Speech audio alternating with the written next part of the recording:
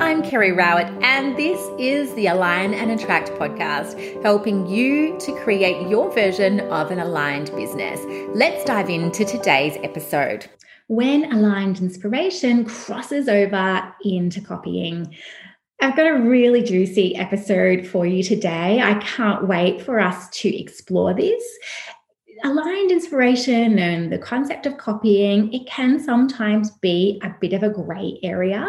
Like when you do feel this really strong resonance with certain names or terms or content and so on, and there's lots of different people in the industry who might be talking about similar kinds of topics, it can be tricky to feel where the boundaries actually are. So we're going to explore this a little bit more today and really develop a bit more of a refinement and understanding of maybe where our boundaries are and how we can also avoid crossing over the boundaries of others. Because even though it is true that there's not a lot of really new and unique content out there, actually it is possible to create something that is new and unique and to really tap into your own creativity.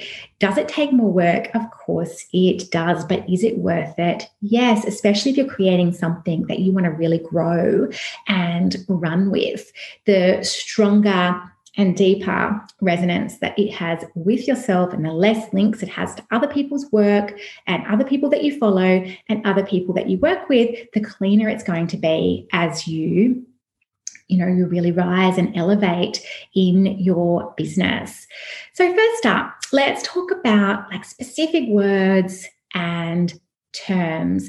So when you are working with different people, different mentors, or you're following people maybe on Instagram, particular influencers or big names in your industry, of course, they're going to have their business name and they're going to have maybe if it's not their own name, and they're going to have all these different course names or offerings of different kinds. And it could be that you work with that person because you feel a really high degree of resonance with what it is that they teach and how they package that up and what it is that they call it. And it can then be that you feel such a high level of resonance that when you are later creating something of your own, names or phrases might find their way into your offering or into your business name even, and you may not even immediately recognize that actually came from somebody else and it's somebody that you've actually worked with, and to think about, the boundary with that and whether or not that is appropriate. So I think it's always important to really actively ask yourself that when you're creating something new, developing a name, it's like, does this have any similarity to anybody's work who I've ever worked with or anyone that I follow online?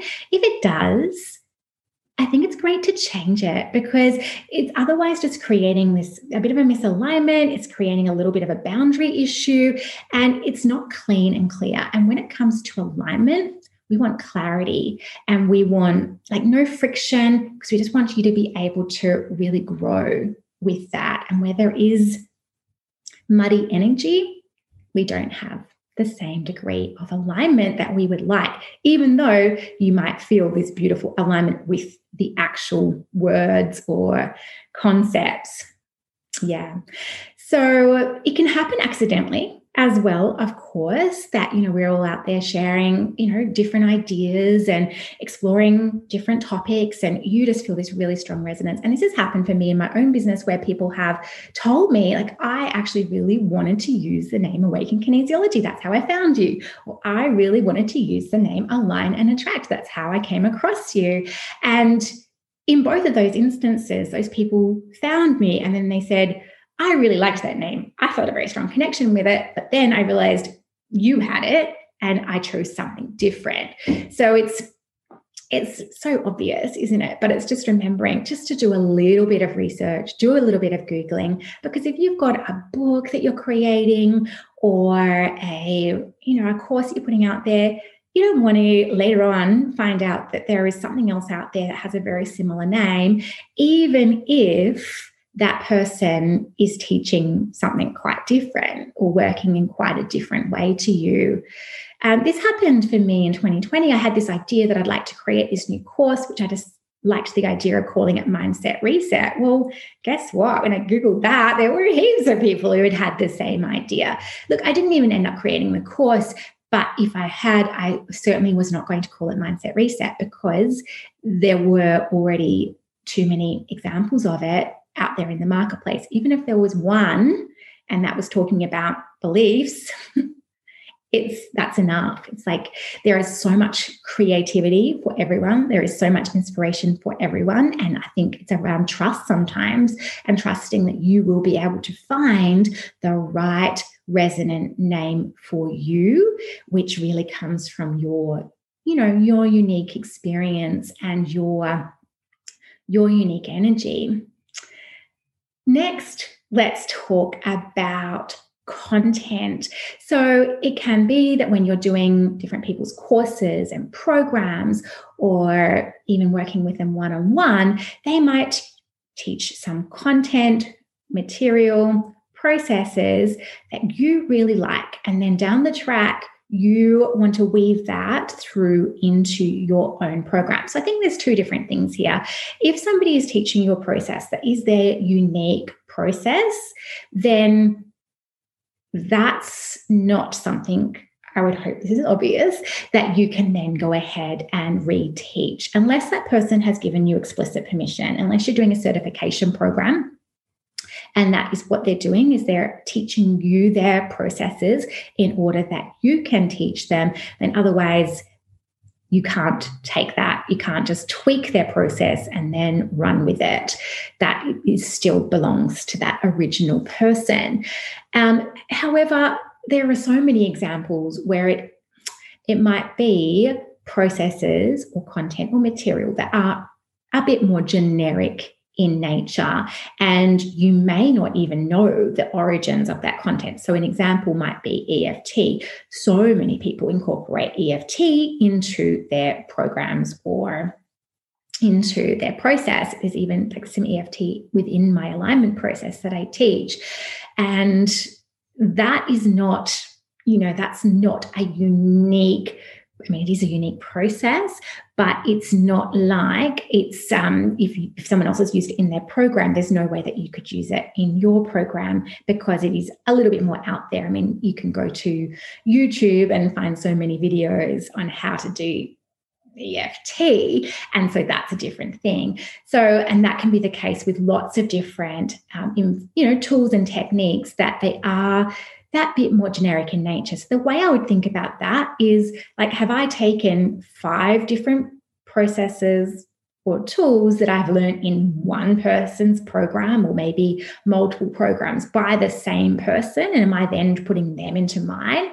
Or have I maybe taken some different tools and programs which are of that more generic nature, but then I have really woven them into my own unique structure? And also, I think what can really add value here is referencing where these came from. So sometimes the person that you learned it from may not have referenced it. They may not have actually talked about the origins of it, or maybe the original creator of it. But if you are able to find out that information, I think that is really valuable to share. And if it is a process, it's not unique to that person, but it really, for you have a very strong association with that technique and that person, it can be really great to reference that and to say, I learned this process when I worked with so-and-so. It just creates these different layers of transparency, and it helps other people if they're following the thread of where information and tools and techniques have come from, so that we can keep things nice and clean rather than just feeling like, oh, well, all the content just belongs to everyone. I know that you don't think that anyway. But yeah, it's just keeping that clarity.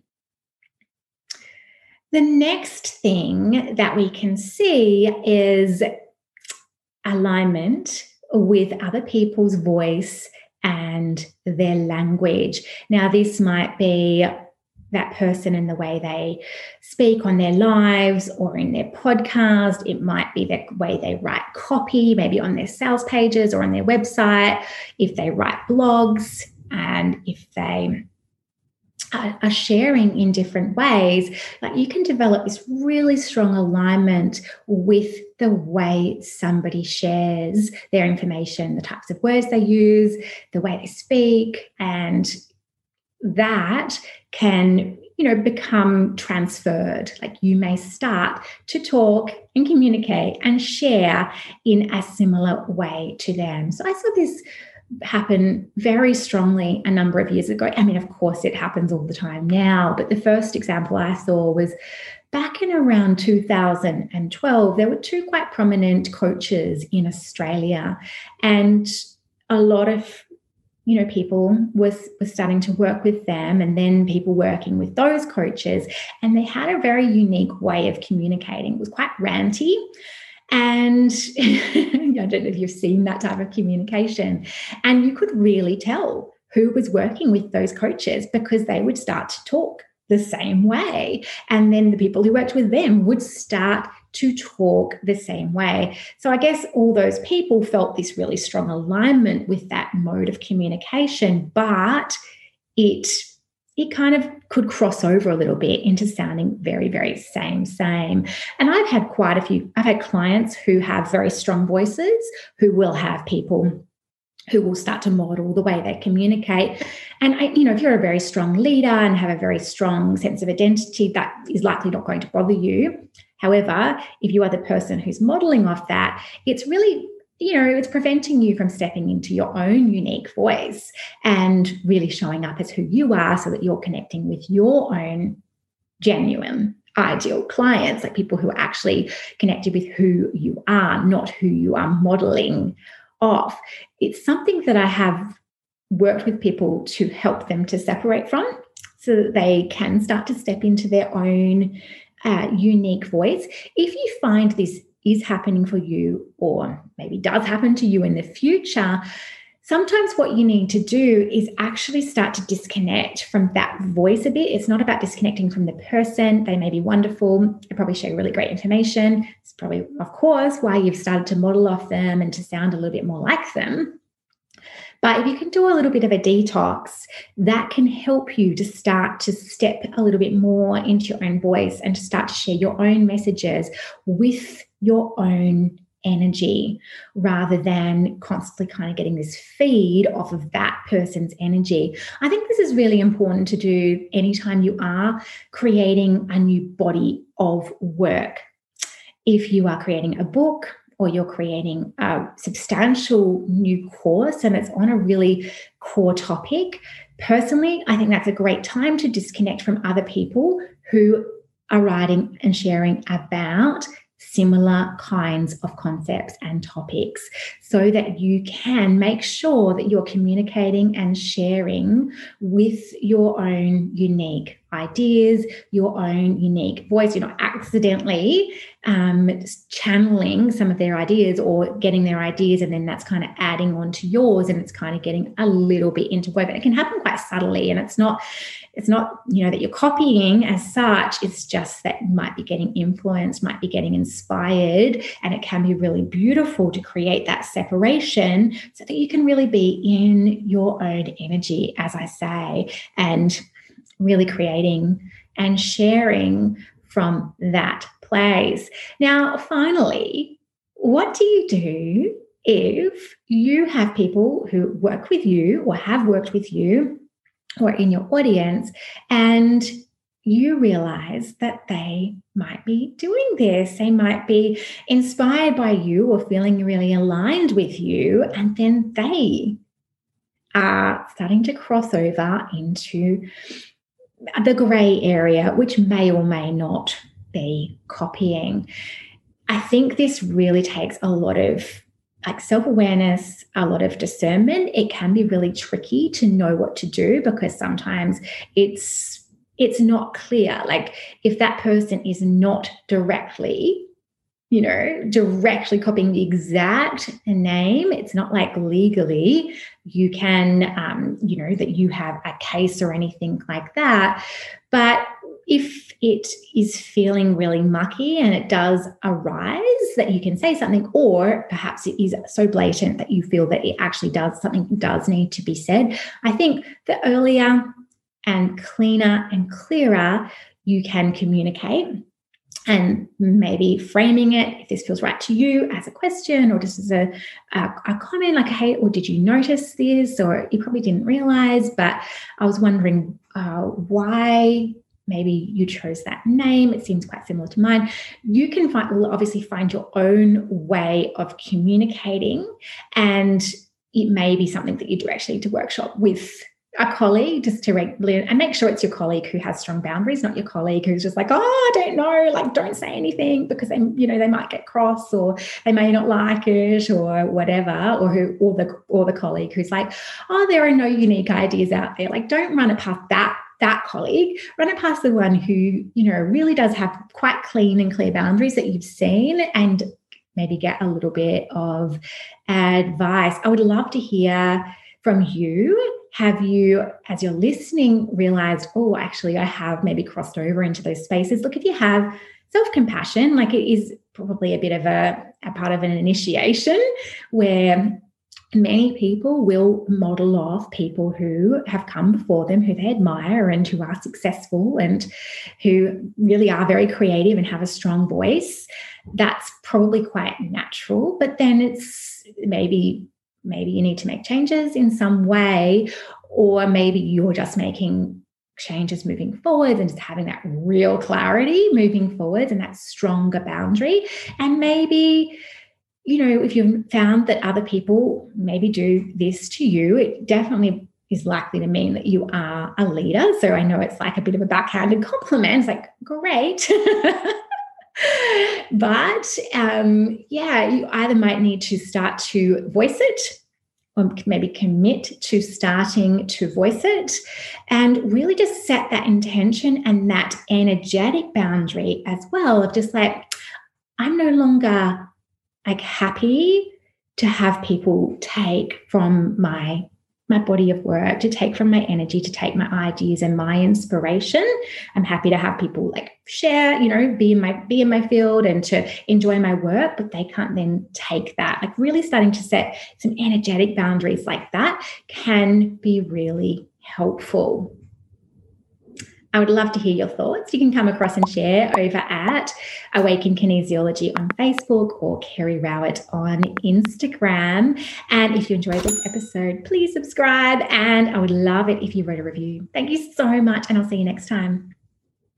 This was episode 10 of the Align and Attract podcast with Kerry Rowett. You can find all of the relevant show notes over at alignandattract.com/blog/10.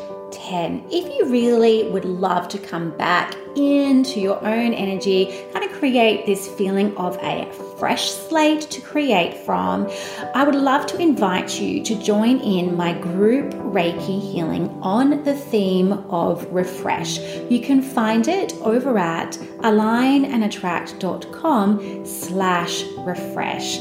Thanks again for being here. If you enjoyed this episode and you haven't written a review yet, I would love it if you did, and I cannot wait to see you next time.